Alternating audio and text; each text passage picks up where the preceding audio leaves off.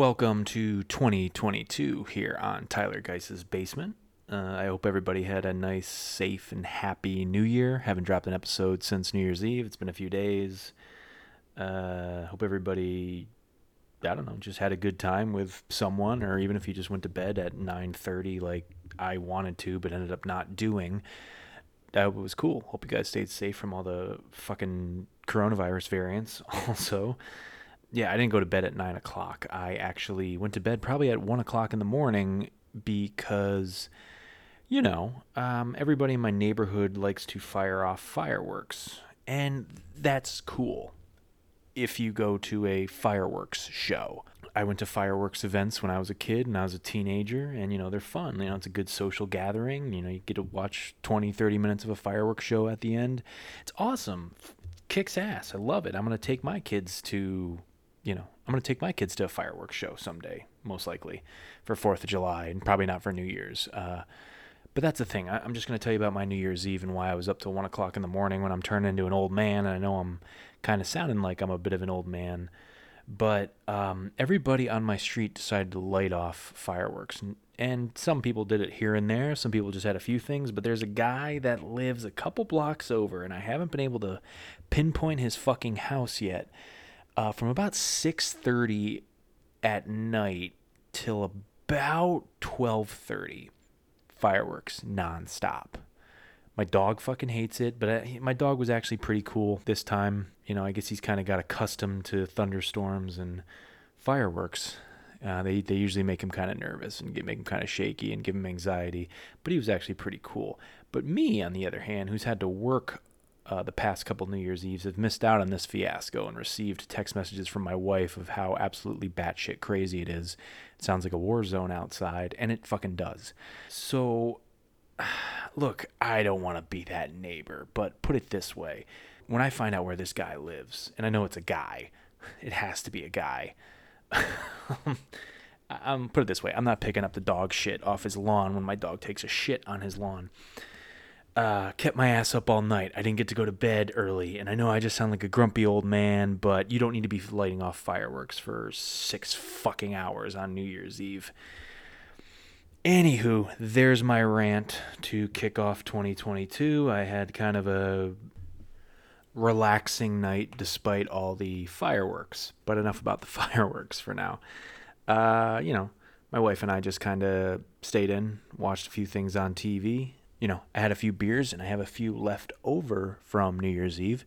And a new thing here on the show is I'm a big craft beer drinker. I know you're immediately getting this picture of those, beer snobs out there with big long beards who, know everything about IPAs and whatnot.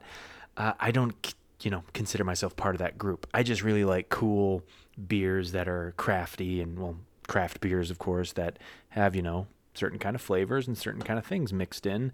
And a new thing on the show I'm going to do as best as I can, hopefully every week. And, if I got a guest on, I'll find a way to maybe still plug the brewery and the beer. But I'm just going to, give a shout out to what I'm drinking while I record, because I like to have, I just like to throw one back while I'm doing it. Loosens me up a little bit, even if I'm sitting here talking to myself. But today I'm drinking a Citra IPA that's called The Warrior. And the cool thing about it is the logo on it is a complete reference to The Ultimate Warrior, the old professional wrestler back in the 80s and 90s. And, I grew up watching The Ultimate Warrior when I was a kid. I grew up watching wrestling. I mean, I don't really watch much of wrestling anymore. I mean, I go back and kind of watch retro stuff every now and then, all the way up to the Attitude Era. I know my wrestling. I don't really know any contemporary stuff going on besides John Cena and the fact that I guess The Undertaker did finally retire. But, it's called The Warrior. The logo on it is pretty much a face that looks like the Ultimate Warrior with the Ultimate Warrior, a guy with the Ultimate Warrior face paint on it. So it's clearly supposed to be that. And the character's hair is a bunch of hops, and I don't know. It's just kind of cool. And it is. I also want to mention the brewery, which is a place I've been to down here in Orlando, Florida. The Orange County Brewers.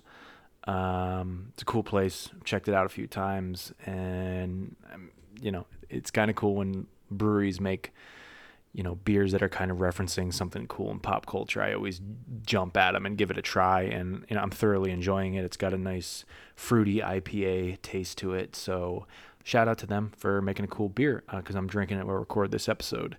In no way is this show sponsored by the Orange County Brewers down here in Orlando, Florida. But again, I'm just giving shout outs to places that make some pretty cool craft beers that I like to sip on while I'm cutting an episode. Excuse me while I take one more sip of my Citra IPA. Good stuff. Okay. So like I had said, I was watching some movies with my wife on New Year's Eve, and I watched a few independently on my own. I went back to the movie theater multiple times during my little staycation I had between the day job and pretty much right now today. I had about 11 days of some housework to do, some writing to get done, and I wanted to catch a few things in the theaters. One of them I saw was Spider-Man No Way Home, which I talked about last week with Chris Carantit on What You Watchin'. But I did go back to the theater, and I'm going to talk about what I saw in a minute, but I this is kind of a good time around the holidays to watch those movies that are coming out at the end of the year. A lot of them are Oscar bait movies. The holidays usually have movies that are trying to get those last minute ditch efforts into potentially award season hopefuls. And there were a few that I caught. I would probably say 3 out of the 4 of them. I saw 4, right? Yeah, I saw 4 movies I want to talk about here today. But I'd say 3 of them are kind of Oscar hopefuls, I would say, based on the subject matter and the people involved.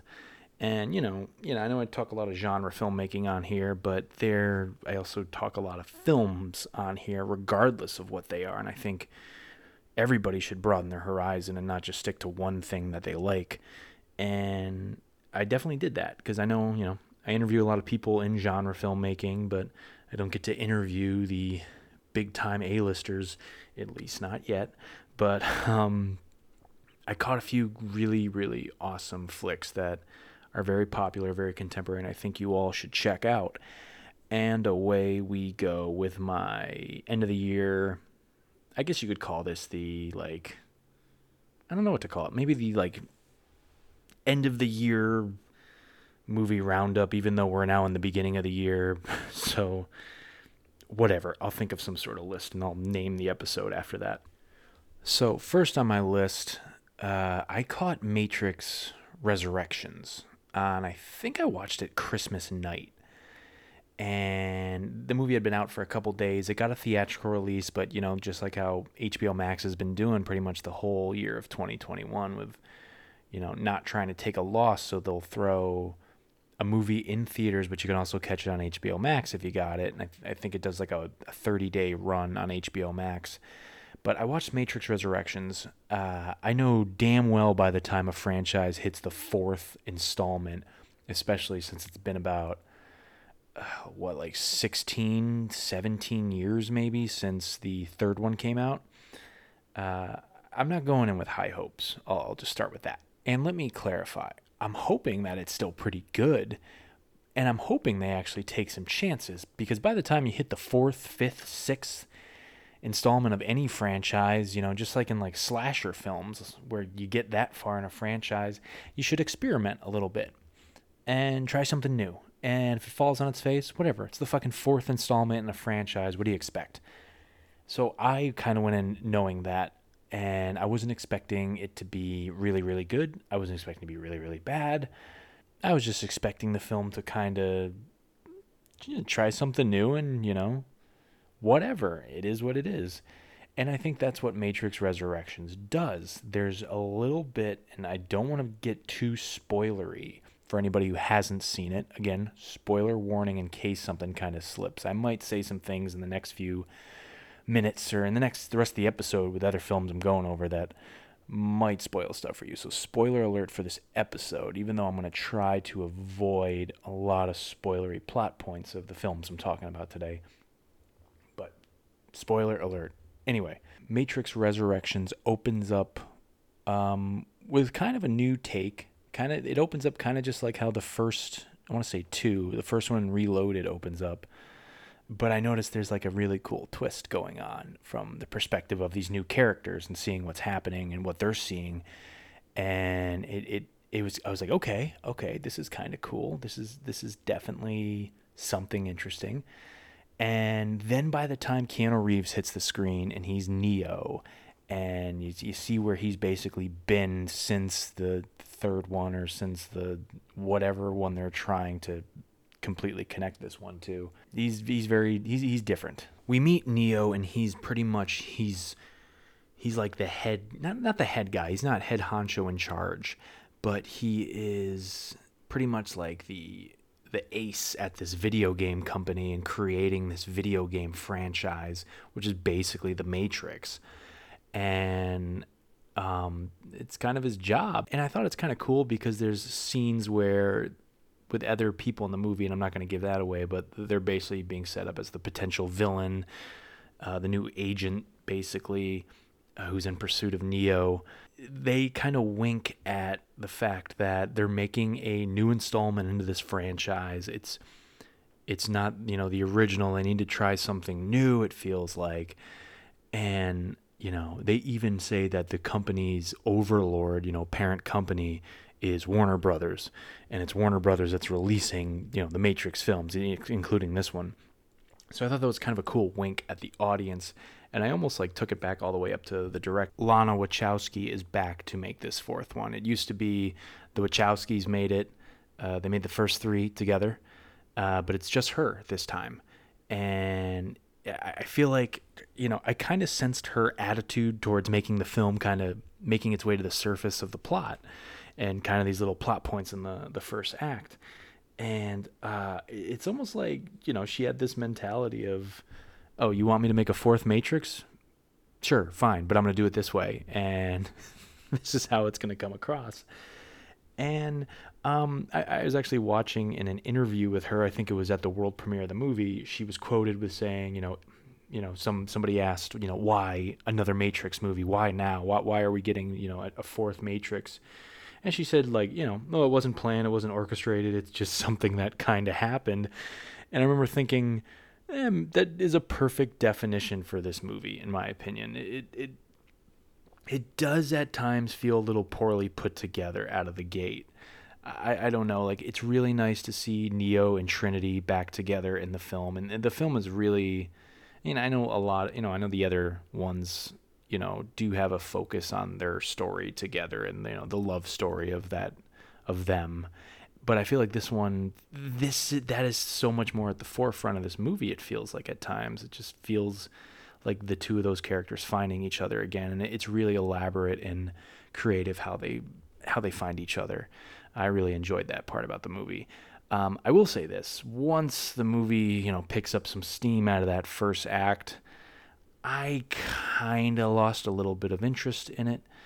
It just didn't feel, and this is just the nostalgia of the first one in me, I feel. And I know a lot of people don't like Matrix Reloaded and Matrix Revolutions, but I actually do. I like Reloaded. I think there's maybe some special effects that maybe they should go back and touch up now with the technology we have.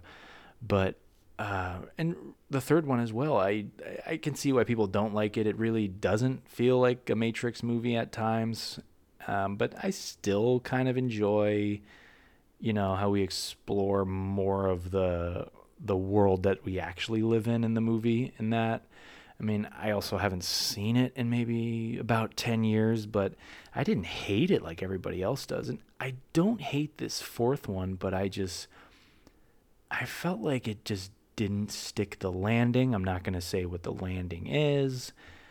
I feel like it missed its mark a little bit for me, at the climax of the film. And that all being said, I'm not going to write it off completely. I think I'm going to give it another shot because a lot of the films that the Wachowskis make, even though, again, this one I think is pretty much just Lana that made this, the directing pair of the Wachowskis. There's 2 of them, I think I specified. And, if you don't know their story, I don't know why you listen to this show. But the 2 of them make a lot of films that I think are kind of duds out of the gate, at least in the last 10 years. A lot of the stuff they've made bomb. They've made, I think, a string of films that just didn't hit financially, but I think there's just like a little niche crowd of people that love those movies. Those movies being like Speed Racer that came out, I think, back in 2008, which was just like a disaster financially. But I've starting to been hearing on podcasts on the internet and whatnot that movie's starting to find its audience a little bit. And I saw it in theaters and it was good, but I didn't love it. So I'm kind of thinking like maybe I should go back and check it out, give it another chance. Another film, which is a film I actually will fucking champion till the day I die, is called Cloud Atlas, which is a book adaptation off of a great book as well. But the movie, I think, just elevates the message and what is being told so well out of that book. And that movie, again, was kind of a box office bomb. And if you don't know Cloud Atlas, I know Chris Carantit, was just on this show, and I know he listens to, is gonna love me talking about this because him and I, back in, I think it came out October like 2012. Him and I, when we saw the preview for this, we were like, yes, that is a fucking movie for you. We got like really smoked a ton of weed and went to the theater and saw it, and I remember this movie's just under 3 hours. It's like clocks in at 2 hours and 50 minutes. You think, smoking the amount of marijuana we did that night, we would have passed out in the theater. Nope. We were there for every frame and we talked about it for days and days and days. And I still think that movie still hasn't found its audience, but I still find people talking about it from time to time. Like on the internet, that Cloud Atlas was this masterpiece that nobody watched. And to give you the plot point of Cloud Atlas, it's pretty much these stories of people throughout history. Like one takes place on it's a European guy, different plot lines, but the strange thing is a lot of them aren't different because it's about these different stories like interwoven throughout time and how things just parallel each other over time, over and over and over again, no matter what's going on in the world. So like you have one story that's about this European guy, a British guy on a boat. I think it's a slave ship basically, and some interesting things happen to him. And you have this other character played by Halle Berry in the 1970s.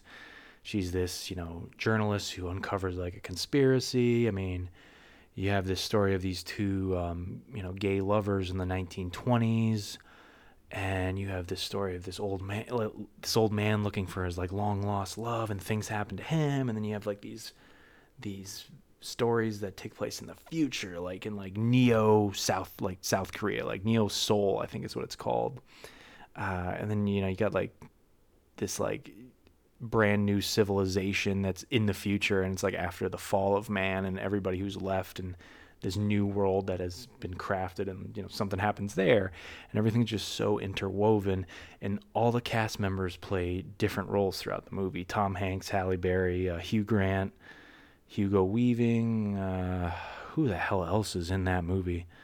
But anyway, Cloud Atlas is another one of the Wachowski films. It's another one of their films that has just, I think is going to find its audience soon. I think we'll be talking about that movie a lot in like 30 years. And then there's Jupiter Ascending, which I still have never seen. And I heard it was a box office bomb. But I kind of want to check it out. And I think a lot of those movies I just said are streaming on like Netflix and HBO Max. So I recommend that. And I think where I was getting at with all of that is, Matrix Resurrections, I didn't hate it, but I like I said, I don't think it stuck the landing like how I wanted it to, or how I wished it would have. I can't be entitled and say I wanted it to do this, but like how I wished it would. But I'm going to probably revisit this again maybe in a couple years and see if I get it and see if I can see it in fresh eyes. And maybe I don't know, maybe I just didn't connect with it out of the gate, but you never know what'll happen. I'm not going to say don't watch it. It's The Matrix. You should at least check it out for yourself. It's been very polarizing. People either get it and love it, or people just fucking thought it was garbage. And I don't like to use terms like that if I don't like something, but, teach their own. But it's streaming now on HBO Max, I think, probably for most of this month, or catch it in theaters, but I saw it on HBO Max, so give it a shot.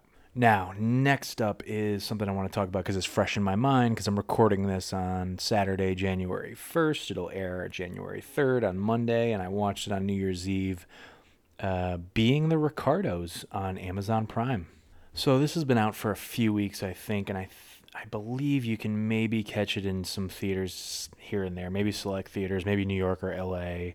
I'm not sure where, but it is streaming on Amazon Prime, and I think they're putting it in theaters because trying to get an Oscar run. That's the rules. They have to get a theatrical release to qualify for any sort of award season nominations and whatnot, and rightfully so, because you have two of our best actors living today playing two iconic roles in television, in the TV industry. Nicole Kidman playing Lucille Ball, and Javier Bardem playing Desi Arnaz. This takes place when they were married. Their marriage was about 20 years. I think they were, I don't know. That's besides the point. They eventually got divorced. But this movie's got a great cast, mind you. It's also got J.K. Simmons playing William Frawley. I don't know if I'm pronouncing that right, but he played Fred on I Love Lucy. I thought it was cool to see him in there. Other supporting roles throughout it, like guys like Clark Gregg, who plays one of the executives at CBS, who's, I guess you can say, kind of not really in a villain role, but playing a typical snobby, studio executive. And snobby isn't even really the right word, but studio executives have have things that they have to follow and get done. And in the 1950s, I'm sure the rules were a little more harsh on women with what they could do on television. Hence why I think Lucille Ball was such a trailblazer. But back to the movie. The film is written and directed by Aaron Sorkin. Aaron Sorkin's been taking up some directing gigs a lot in the past 5 years, and I think he's been pretty successful at it. And he is also probably one of the best living He's also probably one of the best screenwriters living today and working. You just know an Aaron Sorkin script when you hear it, with the dialogue and kind of how things are structured in a scene. He has such a presence, even when he's just a writer on something. But this movie takes place in 1952 when Lucy and Ricky on the show, but there was a big, pretty much personal and professional situation going on in their lives that really threatened their careers and the relationship between the two of them, and what would eventually maybe affect their hit television show that was booming by this time. I think they give you the numbers on how many people were watching I Love Lucy at this time in America. Sometimes, I think the numbers were, people watch a hit show these days, it's, 10 million people a night. I think it was like 60 million people watching I Love Lucy on Monday nights back in 1952, I guess. Just a staggering number how much people loved this show and loved this woman at the forefront. And so this movie takes place kind of within the main focus takes place within a week. And during that week, that is when the tabloids have gone crazy with a lot of people thinking Desi Arnaz was cheating and having multiple affairs on Lucy when she was like at the height of her stardom. And to add insult to injury, I guess that's the right phrase, but Lucy was under, I guess, investigation by all the powers that be in Hollywood that were going after communism, and everybody believed that Lucy was a communist. And it really focuses on, the week of how they made an episode while all this is going on, with some flashbacks that go back to the early part of their relationship. So my initial thoughts out of the gate were Nicole Kidman is a surefire candidate for a nominee for Best Actress at the Oscars this year. She's perfect as Lucy off camera. I don't really know much about what she was like off camera, but I guess you could say, I trust Aaron Sorkin as a writer and researching this kind of material. And Nicole Kidman, I trust her with being able to deliver in a role like this, and I just have to say she's absolutely a powerhouse. Playing Lucy off camera from the show, and also playing the Lucy we know from I Love Lucy. Javier Bardem, without a shadow of a doubt, is probably a surefire candidate for Best Supporting Actor as well. He kills it playing Desi Arnaz. He just nails that persona down completely again, with a persona you would see on and off screen, playing the role of Ricky Ricardo. They're great together. They have phenomenal chemistry. It's a real nice bird's eye view of the film and TV industry in the 1950s. I completely forgot this movie was out on Amazon Prime for a few weeks. So when my wife and I were looking for something to watch, and I just dropped that, she didn't even have to watch the trailer. We were just boom in this thing for a little over 2 hours, I guess is what you would call it. My only thing to be nitpicky about, and I think maybe it's because maybe this was shot last year when film sets went back to work during COVID, the film does feel a little condensed. You don't get too much of a slice of life and kind of getting you get it in the dialogue, which is again a testament to Aaron Sorkin. You get that with the world, but a lot of this is really much filmed on the sound stages that the show takes place on. You do get some flashback scenes, but nothing too like over the top, nothing where it seems like there's definitely a lot of money being thrown out of it, but nothing too outrageous. So I feel like the film is a little condensed, just probably based off of maybe when this thing shot. I could be wrong. Maybe they shot it before COVID. Maybe they didn't. I don't know, but it does feel a little jam-packed into the setting of the movie. But again, the performances are great. The writing is great. The direction is great. There were a few parts where I got kind of lost with some points that I think we're trying to come across in the movie. But this movie's just definitely a fun, Oscar-worthy movie that is available on Amazon Prime for you all to check out. I mean, I've said on the show with a past guest, me and her were talking about Lucille Ball and how much of an icon she was, and she really was. I grew up watching I Love Lucy VHS tapes. I think you get like 3 episodes on a tape. My sister collected them, and I just grew up worshiping that woman. She's such a talent, and to kind of get to know things that were, and I remember hearing the stories of Desi Arnaz not being the most faithful husband in the world, and I remember hearing the stories about her and communism.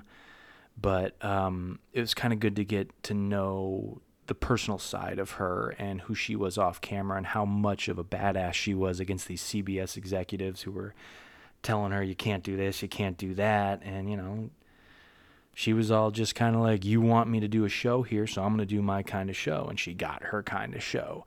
For a woman in the 1950s to have the kind of persona she had on air is such a badass. So be sure to check it out. Streaming on Amazon Prime right now.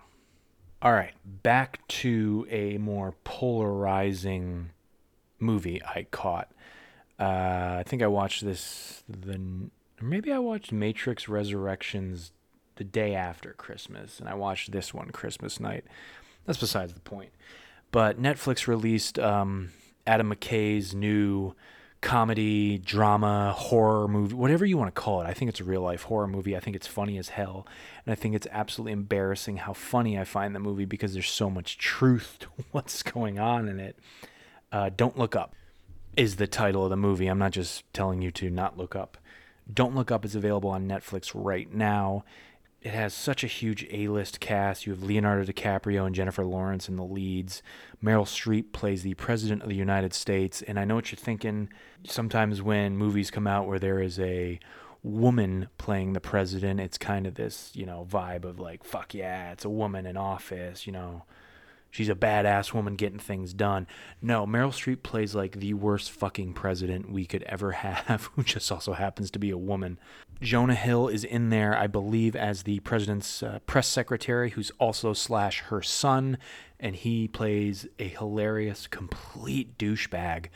and he just like he kills it. I wouldn't be surprised if he gets another supporting actor nomination. I don't know if he'd be good enough to win it with whatever competition might show up, but he is just he's such a scene stealer, and the delivery of his lines is completely awesome.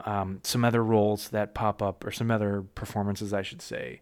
Tyler Perry and Cate Blanchett show up as these TV show, talk show hosts for like kind of like the way it sounds like a midday talk show, like news talk show you might see on like, CNN, Fox News, where, yeah, they're reporting current events, but they're not doing it in like a, you know, scary kind of way where they're trying to almost scare their audiences into whoever has opposing views than them.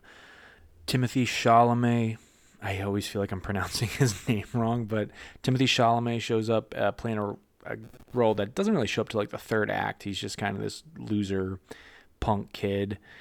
Ariana Grande plays basically Ariana Grande, just with a different name, and she's kind of poking fun at herself, which I guess is kind of cool. Is it Mark Rylance? I think is his last name. I don't want to screw that up, but he plays kind of like a billionaire tech tycoon, Zuckerberg meets Bezos kind of character. Ron Perlman is in there for a few scenes, and he is fucking hilarious in his few scenes. Michael Chiklis shows up very briefly as kind of like a Fox News-esque talk show host. This just has a fucking killer cast in it. Kid Cudi pops up in a couple scenes as well. The rapper Kid Cudi plays Ariana Grande's character's on-again, off-again boyfriend. I should probably get to the plot of this movie if you don't know what the movie is about. Adam McKay makes a lot of films that are comical but have a lot of commentary, which I'm going to get into in just a minute. But the plot of the movie is very simple. Two astronomers, or one of them, I should say, it's actually Jennifer Lawrence's character in the opening scene. She's just kind of hanging out at work, and she discovers a comet. And then Leonardo DiCaprio's character shows up, and they're all having a good time, like, oh, cool, we found a comet. And they start kind of mapping its like path it's going on through the universe. And they realize it's coming right to Earth, and it's going to level the planet. And what happens from there is now the two of them end up having to tell government officials that, look, this is going to hit the world, and pretty much everything we know, everything's going to come to an end. Like, the world's basically going to come to an end. We will not be surviving this comet hitting the planet. And then they have to go on like this press tour, and it just becomes such a fucking nightmare. And it becomes such a commentary on what happens in this world that, today, pretty much, in contemporary commentary on this world. And when something crazy happens, like, let's say, coronavirus or climate change, and I know I'm sounding like a liberal asshole right now, and I don't even consider myself a liberal, but let's just say stuff like that happens. And, basically how people react to it, and how divisive it becomes, and how, people are just, trying to spread fear when we're actually trying to spread facts, or, it's just such a big commentary on, I feel like, mainly America. I can't speak for the other countries, but, here are these two scientists as the leads who find scientific proof that we are in trouble, and, the Earth, the planet's basically going to come to an end, and people just kind of treat them like laughing stocks. And now I will say this, which is a testament to, I think, how good of a storyteller Adam McKay and his writing team can be. They don't necessarily make Leonardo DiCaprio's character like this good guy who's trying to, spread scientific facts when everybody thinks, they're just lying and through their teeth. Like, Leonardo DiCaprio's character briefly kind of takes a sidebar and becomes kind of a shithead for a little part of the movie, which I thought was kind of cool. Even the characters you're rooting for, it feels like, in this story also are flawed as well. I'll let you see the movie to check it out. It's a little long. It's 2.5 hours. But it's just such an entertaining 2.5 hours. And the ending of this movie, the whole time while this is happening and everything's culminating, and basically what we find out is the Earth has about 6 months to live before the comet hits. So, there's time for pandemonium to ensue throughout the movie. These absolutely zany bullshit ideas become, thrown out there of how we could maybe stop the comet. And that's where the billion-dollar, tech tycoon kind of comes into play. And, with thinking that they're going to launch nukes, but then they realize that there's these raw materials and whatnot, and like things that we can use, to build things now because we'll have that resource. So they're just going to fucking let the comet hit us. I know I'm spoiling a little bit, but there's just so much shit that like has to be talked about in these offices in the government or in these big fancy boardrooms somewhere in America when shit's hitting the fan, but they think, oh, wait a minute, fuck the people, we got something that we can maybe make a lot of money at. Adam McKay's been making films like this for a while. A couple of years ago, he made the movie Vice, which was a movie about former Vice President Dick Cheney, played by Christian Bale, who, I believe he ate like a ton of apple pies or blueberry pies to put on weight so quick. And it was a really, really good movie. And again, it was comical, but I also thought it was actually very serious and dark by the end of the movie. He also made something called The Big Short, which is about the stock market. Came out in 2015. And I would say The Big Short and Don't Look Up have a lot of similarities with comedy and kind of satire and social messages, a little more than maybe Vice does. But people also remember Adam McKay, and he got his start really as Will Ferrell's writer on Saturday Night Live, and that's why they were frequent collaborators early on in their career. Unfortunately, I heard they had a falling out recently, which happens, but it's unfortunate to hear. But Adam McKay and Will Ferrell did, a few films together early on. I mean, everybody knows Anchorman. Everybody knows a film like The Other Guys, which is funny because those two movies kind of subtly throw some commentary into them.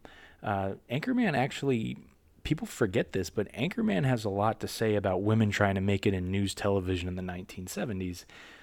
And, nobody really talks about that, but it's something I picked up on even early on when I saw it when I was like 15 or 16 years old.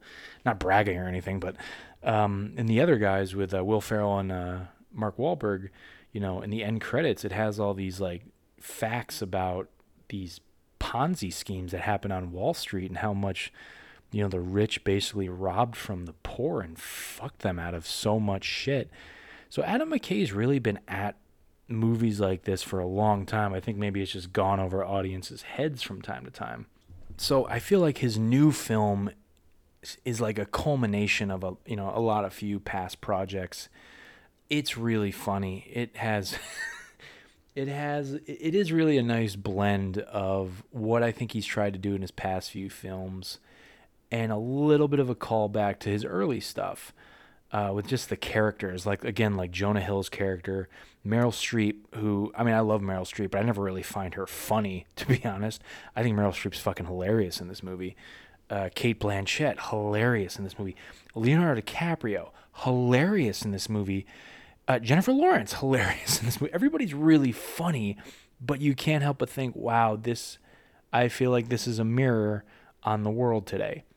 Again, everybody's got Netflix, so just hop on there, check it out. It's been pretty polarizing. I've read a lot of, social media posts of people just, they get it, but it's a little too much of Adam McKay maybe being a little too into himself and his beliefs.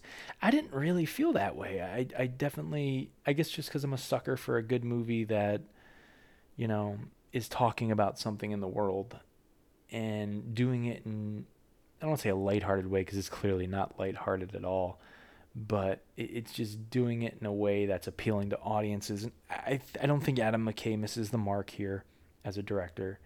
And I think there's just so many little small things in the movie that are just so fucking hilarious and such a commentary on like the United States government. Just in the opening scene alone when Jennifer Lawrence's character and Leonardo DiCaprio's character are waiting to meet with the president. I'm just going to give this away. I don't care. But one of like the 4-star generals is there waiting with them and says, we got to get something to eat. Like, give me $10 each of you, and I'll go to the vending machine and get us a bag of chips each or something. And I think it was one of them goes like, it's $10 for a bag of chips, and he goes, yeah, this is the White House. And so he comes back, with chips, gives it to him, and you forget about it. But then like later on, they're back at the White House meeting with the president, and I think Jennifer Lawrence's character goes into like a break room where there's a vending machine, and all you gotta do is like punch in a code and you get your bag of Cheez-Its, and there's just somebody sitting in there on their break, and she just goes, they're free? And like the person sitting there goes like, yeah, it's the White House. And then there's this like quick little subplot of, that 4-star general just took $40 from us.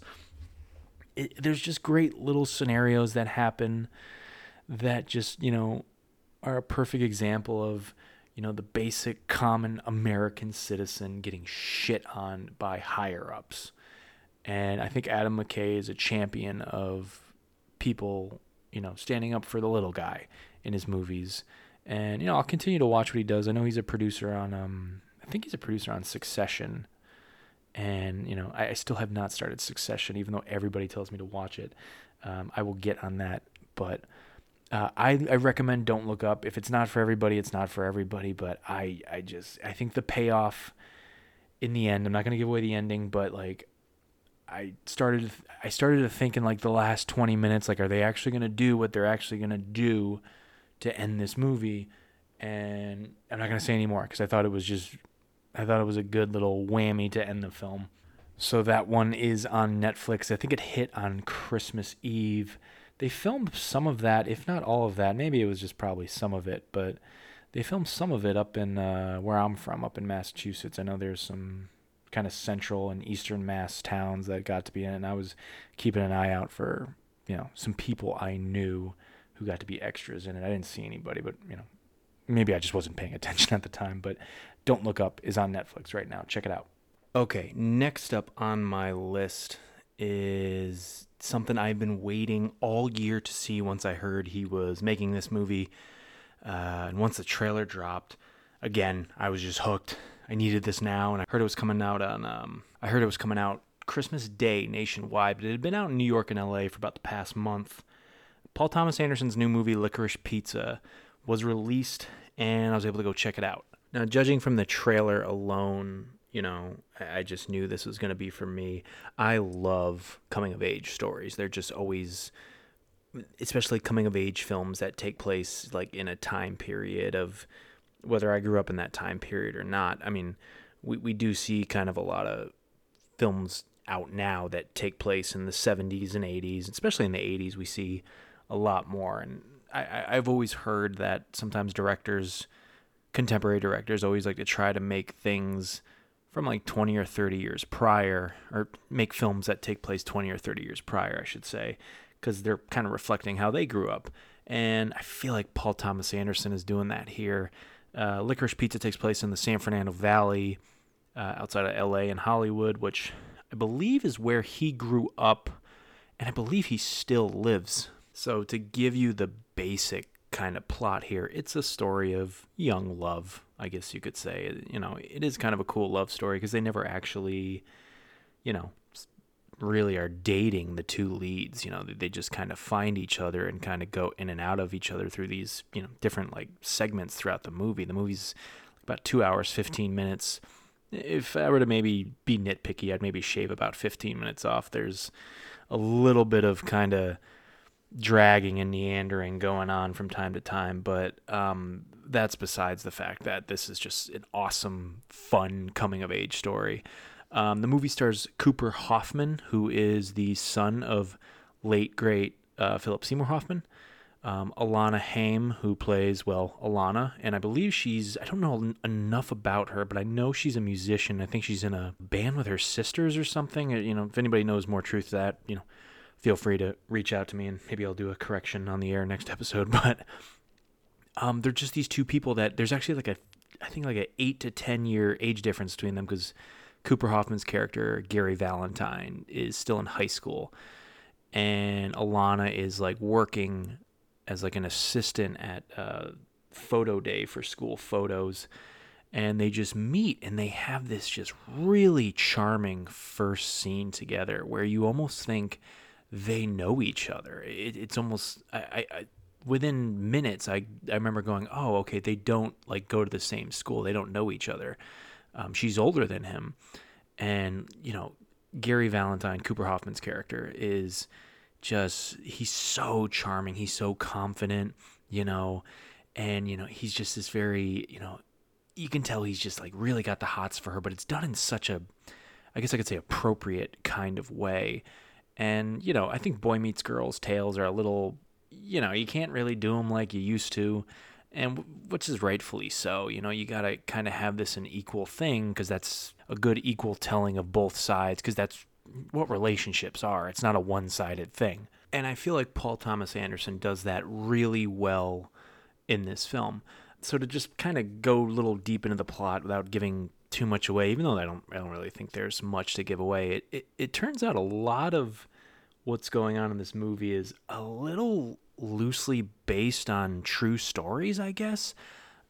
This is just from what I've been reading off of other people's reviews and whatnot, but the character of Gary Valentine, I believe, is loosely based on someone named Gary Goetzman. I don't know if I'm pronouncing that right. I'm doing a bad job tonight pronouncing names. But he was a child actor in the late 60s and early 70s, which is why Gary in the movie is a child actor, and he's kind of moving out of taking those child actor roles and doing more teen roles. He's kind of at a weird transitional time in his life.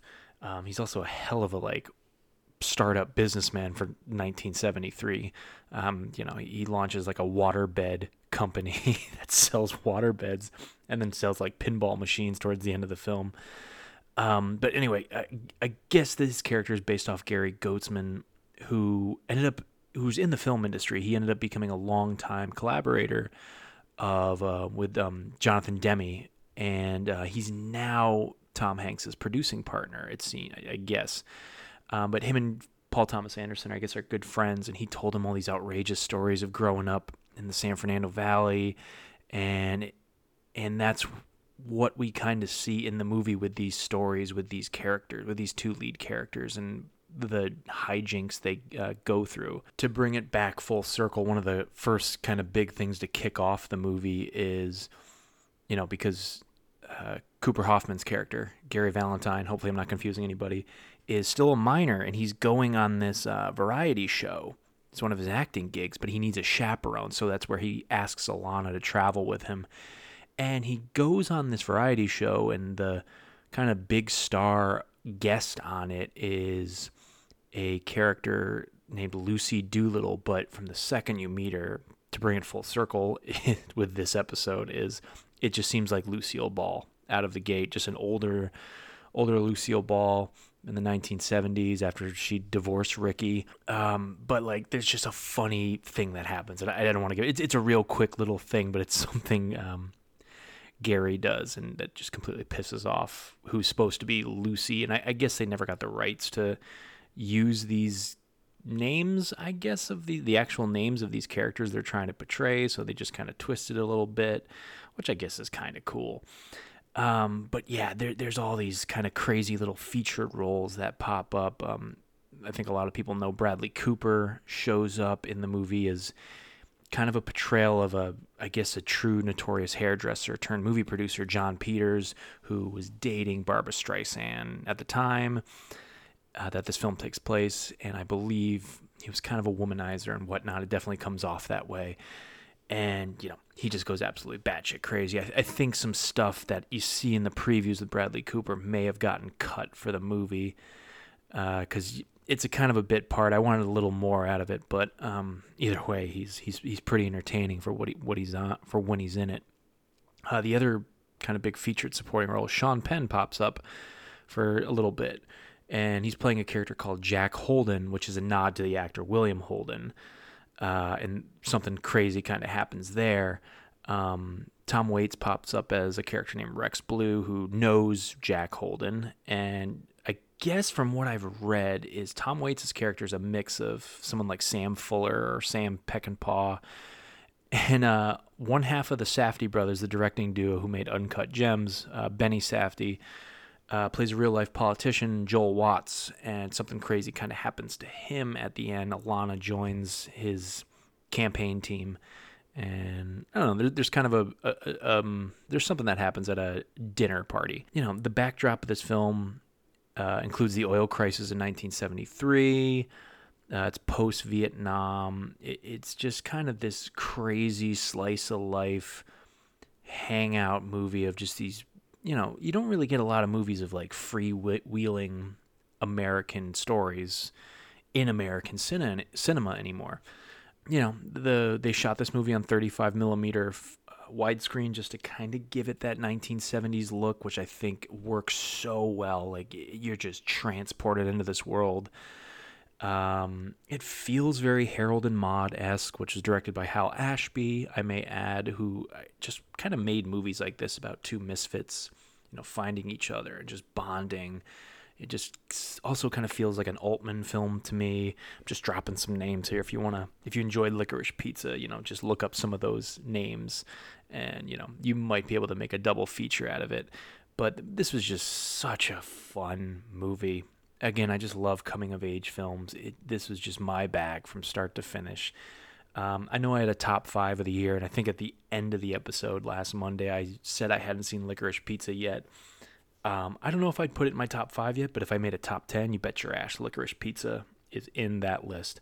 So it's in cinemas everywhere. Go see it. It has a phenomenal soundtrack with bands like The Doors, Nina Simone, Paul McCartney and Wings. I think Chuck Berry's got a song in there. There's just, I don't know, it's just a cool soundtrack.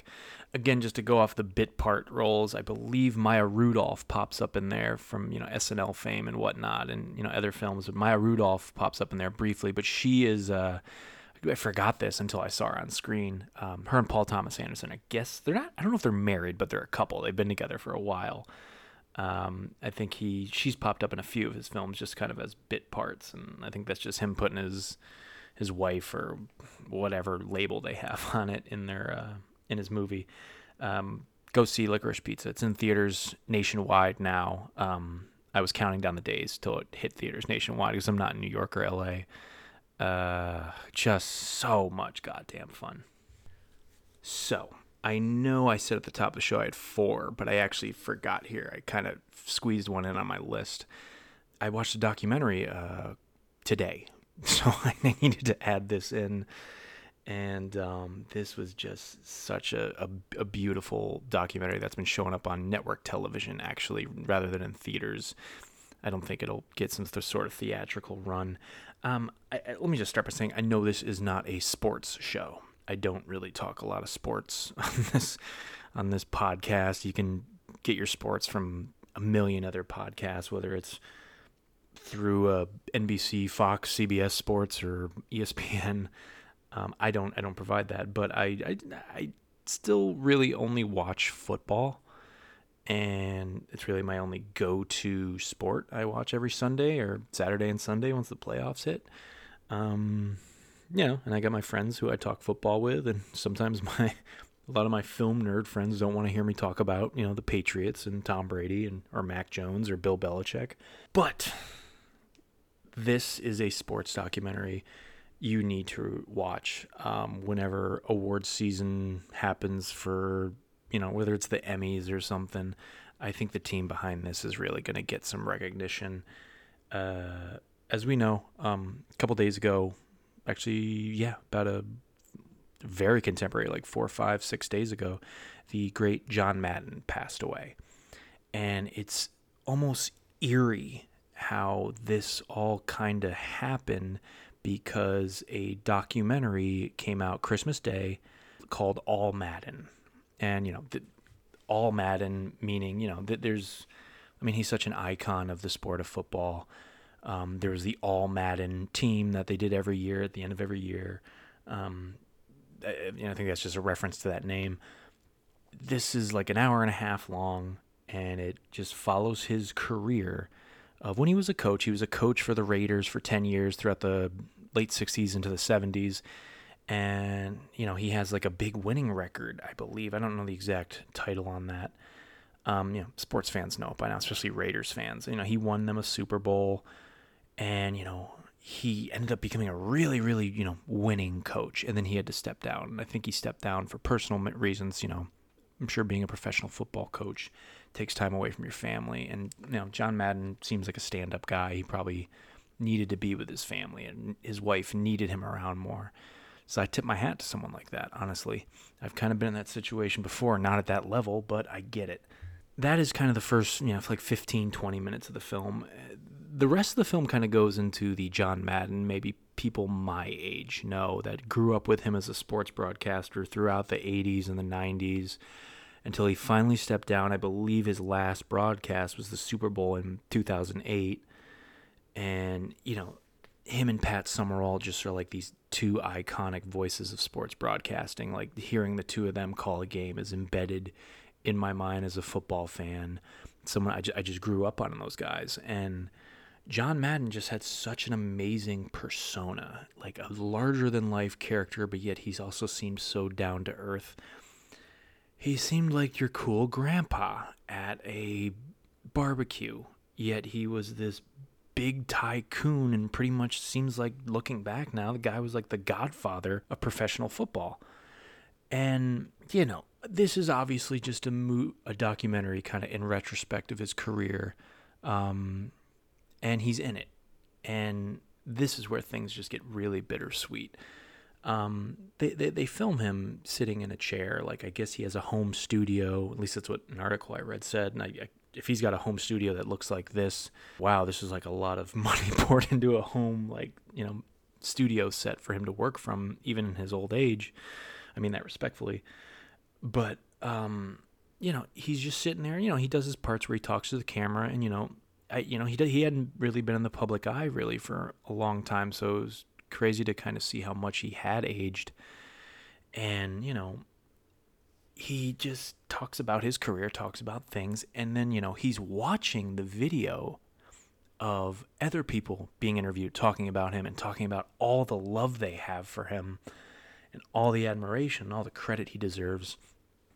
And then, we get to kind of the last few minutes, and then, like, his two sons are saying how proud he is of him. And, they cut to him sitting there watching, like, all these people telling him how much he loves him and how much they just adore what he's done for the game of football. And you can see him kind of get a little misty-eyed, and his voice gets a little shaky when he talks. And,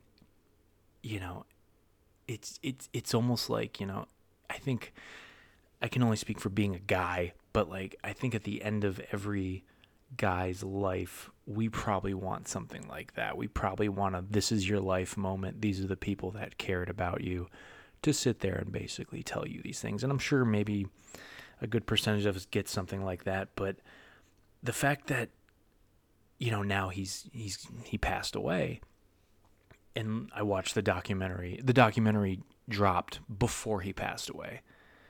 And I don't think it was getting a lot of buzz. I think it was just, something you can catch on network television if you want. And, maybe it would just fizzle out and go away. But I think the fact that he passed away 3 days after it aired, all of a sudden, like, Fox is airing it, here and there. NFL Network is airing it, like, on prime time. You can stream it on Peacock. I think ESPN might have it somewhere on their app. And oddly enough, I found this on Tubi, the free streaming platform that slowly has been expanding, I think, over the last year or so, because it's free, but it's ad-based. And it popped up on there the other night, and I was like, I knew he had just passed, and I sat there and watched it and was just so emotionally moved by this documentary, just completely, like, especially, I think if I may have watched it when it premiered Christmas Day, I would have found it moving. But knowing that he passed away 3 days later, and once it gets to that ending, and he has all these people talking to him about how much he means to them, is just Oh my God, I'm getting chills just thinking about it. I'm getting almost kind of misty-eyed just thinking about it too. Like that is a hell of a send-off. I don't know if that's appropriate for me to say, but for him to get something like that at the end of his life is just nothing short of beautiful. Again, like if you're not a football fan, I still highly recommend checking this out if you can track it down. It's on some streaming platforms. Like I said, you can catch it for free on Tubi right now. But I don't care if you've never watched a game of football, if you've never played any of the Madden football games, if you have and you've just been a fan of what he's done, I think even so, like it'll mean more to you. But it's just such a beautiful documentary, and props to the people that put it together. You know, maybe his passing did kind of push it up to the forefront into people's laps a little more. I could be wrong about that. Maybe I shouldn't say that, but I feel like a lot more people are talking about it since he died. But it is a beautiful documentary. It's called All Madden.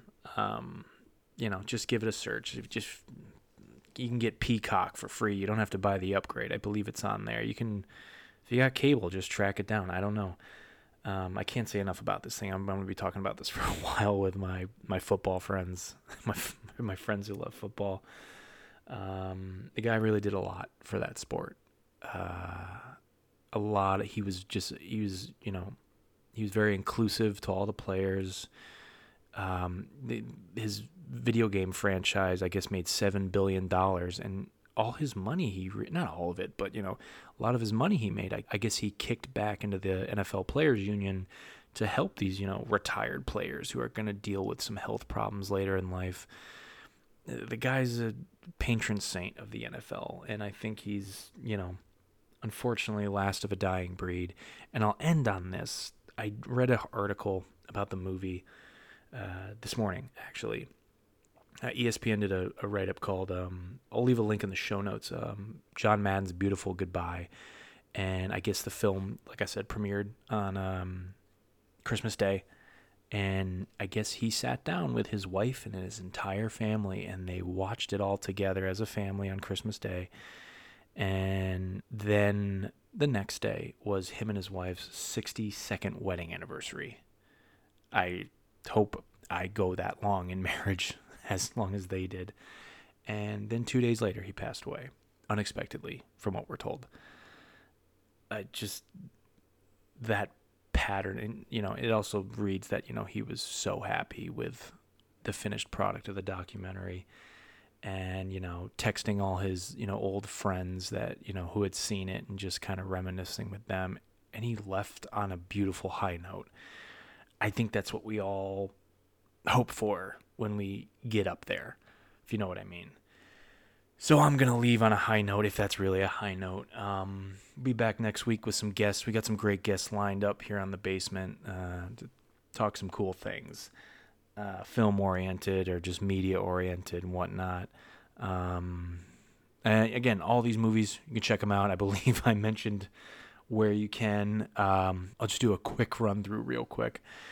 Matrix Resurrections is on HBO Max, but you can also catch it in the movie theater. Being the Ricardos is on Amazon Prime. Don't Look Up is on Netflix. Licorice Pizza, I think, is strictly only in the movie theaters. And All Madden, I believe, to my knowledge, I'm sure it's playing on cable from time to time, maybe on the NFL Network. If you don't have that, get Tubi. It's free. Or get Peacock. It's free if you don't upgrade it. You can probably check it out on there. And until then, I will see you all next week on The Basement. Everybody take care.